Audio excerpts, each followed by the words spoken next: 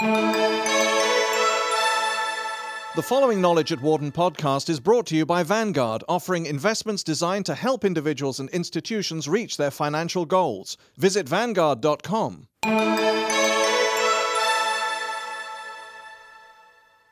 Do's and don'ts for entrepreneurs from those who have actually done it.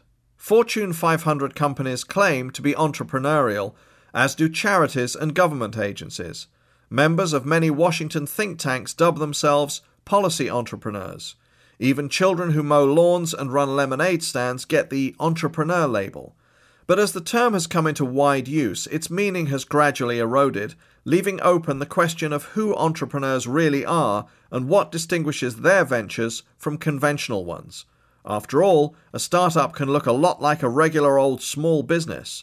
The recent 2006 Wharton Entrepreneurship Conference, organized by the school's Entrepreneurship Club, took on this issue, inviting a group of, entrepreneurs to discuss their backgrounds and business philosophies and offer advice to those interested in taking the plunge. Rafi Amit, academic director of Wharton's Gergen Entrepreneurial Management Program, set the tone for the discussion by noting that academic research has debunked much of the conventional wisdom about entrepreneurs.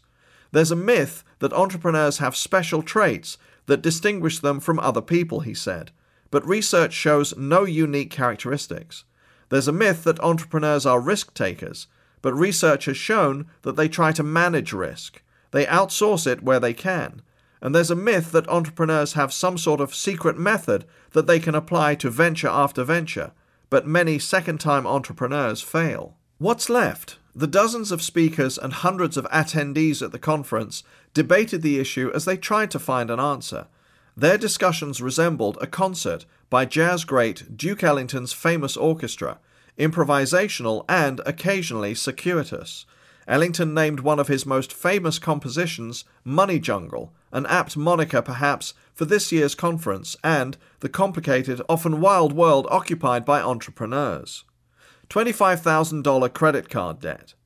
According to Sam Hamaday, founder and chief executive of Vault.com, a New York publisher of job information, being an outsider increases the likelihood that someone will want to start his own venture.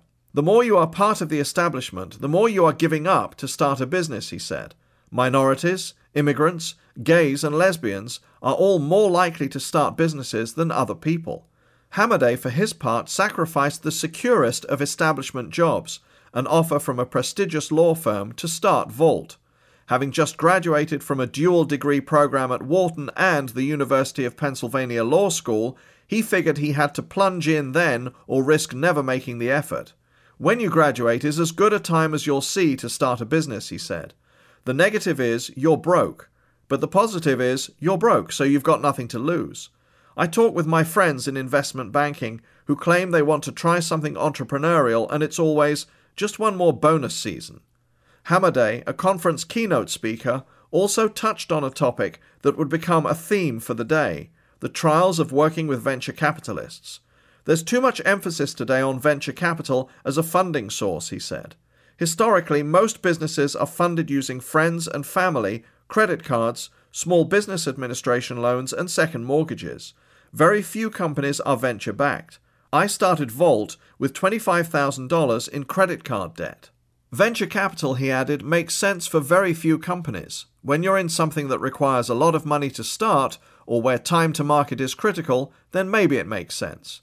John Tedesco, president and CEO of Santa Monica, California-based Guardian Mobile Monitoring Systems, agreed with Hamaday's assessment that socially established, financially secure individuals tend to be the least willing to quit their jobs and start companies. The more wealth and prestige you accumulate, the more risk-averse you become, he argued. That makes sense. Failure costs more if you have more to lose. It's the difference between securing a loan with a $1 million house and a $100,000 condo.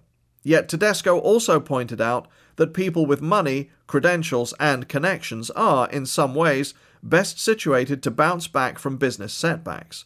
If their ventures fail, they can tap jobs that might not be open to others.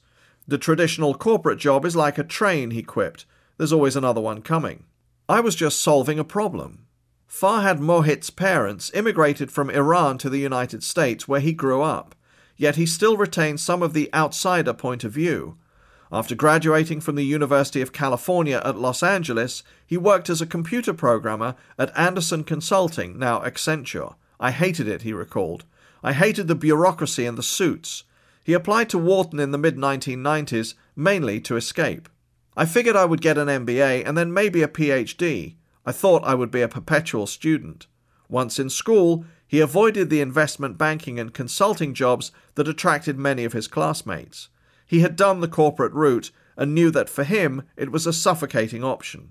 Then I ran into the internet and saw an opportunity. Nobody knew what an internet entrepreneur was supposed to look and dress like, said Mohit, who has long hair and a full beard and jokes about owning exactly one suit, which he calls the fundraiser, since he only wears it when he meets with potential investors. While in school, he and two Wharton friends organized Shopzilla, a website that helps consumers find bargains and also rates online retailers. After graduation, one friend quit. Mohit and his remaining partner moved the company to Los Angeles and, in 2005, sold it to EW Scripps for $525 million. I had no interest in shopping, Mohit said. I was just solving a problem. Offering up a bit of his personal philosophy, he added, "Opportunities are all around you. Luck is everywhere. Just look around." One shared quality among the entrepreneurs who came to the conference was their optimism. For them, entrepreneurship doesn't require dreaming up an idea as obscure and knotty as Einstein's theory of relativity. Rather, it entails snatching one of the many opportunities that, if you are paying attention, you will encounter through your job or through your experiences and frustrations as a consumer. Rob Poor, founder and president of Cambridge, Massachusetts-based Adozu, a maker of wireless networking systems, put it this way: "I've come to view the world as a place of intellectual abundance." He studied music at Oberlin College before becoming a computer programmer. Then he worked under Apple founder Steve Jobs and film director George Lucas.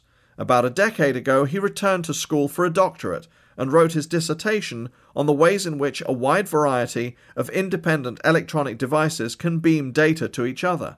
That eventually led to his founding of Adozu. Jeff Citron also sees a world of business opportunities. When he tries to decide which one to act on, he seeks out disruptive technologies, ones that fundamentally alter the ways of commerce in a sector of the economy. His first efforts came in the securities industry with Island ECN, an electronic trading network, and Datec Online, a web-based brokerage. Now he's chief executive of Vonage, a New Jersey-based provider of internet telephony. Disruptive technologies, Citron said, enable startups to jump into large, lucrative markets where established leaders have become complacent. When faced with a technological decision, these old guys don't know what to do. Their response to new ideas is often to say, "It won't work." Lazy orthodoxies can allow new entrants to thrive in niches that seem full of capable incumbents, as Dell did in personal computers and Southwest did in airlines. Yet Citron also pointed out that aspiring entrepreneurs shouldn't assume that a disruptive technology alone will propel a startup to profitability. Execution and even luck matter too. Plenty of disruptive technologies never actually disrupt a market, he noted. For a lot of different reasons, they never get adopted. Look at the Betamax video format. It should have won out, but VHS did a better job of getting to the market. Betamax provided higher quality video reproduction, but Sony, its maker, initially limited the length of tapes to an hour, while VHS recordings ran as long as 3 hours. Likewise, a low price alone won't roil a market, although entrants often focus, to the exclusion of all else, on lowering prices, he said. What disrupts is higher quality at a lower price. Take web-enabled commerce. People often rave about the savings created for consumers, which are huge, but just as important is increased convenience. Online shoppers don't battle crowds at the mall during the holiday season, nor do they have to shop during conventional business hours. The KISS rule. According to both Poor and Citron, another pitfall for aspiring entrepreneurs is spending too much time thinking about all the gee-whiz features they might add to their products. Instead, they should bang out prototypes and put them in consumers' hands as quickly as possible. Remember the KISS rule. Keep it simple, stupid. Citron said, "Give your product to your mum." Can she use it without any problems? Then you're ready to go, or as Poor put it, fail early and learn. Plus, once a company starts attracting customers, many of the other obstacles facing new ventures, like finding investors, will begin to work themselves out, both men said. That was Punita Pandey's experience when she launched San Jose, California-based NetCustomer, which provides software support and services for large companies. Initially, Pandey spent significant time pitching venture capitalists on her idea of outsourcing computer services to India and getting nowhere. I realized that what I should do was go out and look for customers, she said. I had thought that I didn't pitch well, but once we had customers, we suddenly got the attention of VCs. The role of venture capitalists sparked nearly as much talk at the conference as the challenges that entrepreneurs face. Indeed, several panelists argued that venture capitalists are the main challenge for entrepreneurs. Did anyone ever notice how rich VCs are? Quipped Lucinda Duncalf-Holt, Chief Executive of Commerce 360, a Plymouth Meeting, Pennsylvania online marketing firm. That money comes at your expense if you're an entrepreneur.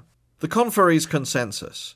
Venture capitalists aren't the vultures that some entrepreneurs portray them as, but they're not entrepreneurs' friends either, and they shouldn't be the first place one turns for money. The best ones bring valuable industry expertise and contacts, but all of them demand a lot in terms of equity and control in exchange for their money. For that reason, Holt puts venture capital as number 7 on her list of funding sources for new companies, and she has led 3 startups.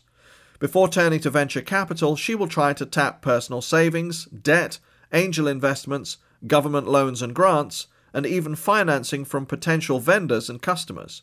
Musimi Shaw, for her part, increased her student loans to help start Sikara & Co., a jewelry maker. More so than any other types of investors, venture capitalists insist on telling you how to run your business, said Roger Desai, chief executive of New York-based Rave Wireless. Their recommendations can seem short-sighted, even wrong-headed. A lot of VCs have never managed anyone or worked in an operating company, so, as a founder, you do have to fight for what you believe in. You're the only one who really knows. Plus, VCs are necessarily impatient. They need to see a return on their investment, or at least salvage what money they can, within about 5 to 7 years, so they can give a return to their investors. If a company hasn't been acquired or sold stock to the public by then, and most startups never do, then the VCs will push for a sale or merger. These realities have prevented Thomas Noble from looking outside for money for his startups. He has opted to bootstrap them, including his current one, Carlsbad, California-based Nobel Company, a seller of prepaid international phone cards. Not everybody can bootstrap their company, and getting money from the outside can be easier than working it internally, he said, but it's also more expensive in the long run. It's easy to give equity and very expensive to get it back, and equity is really the only thing you have in your business. For more information, please visit our website at knowledge.wharton.upenn.edu.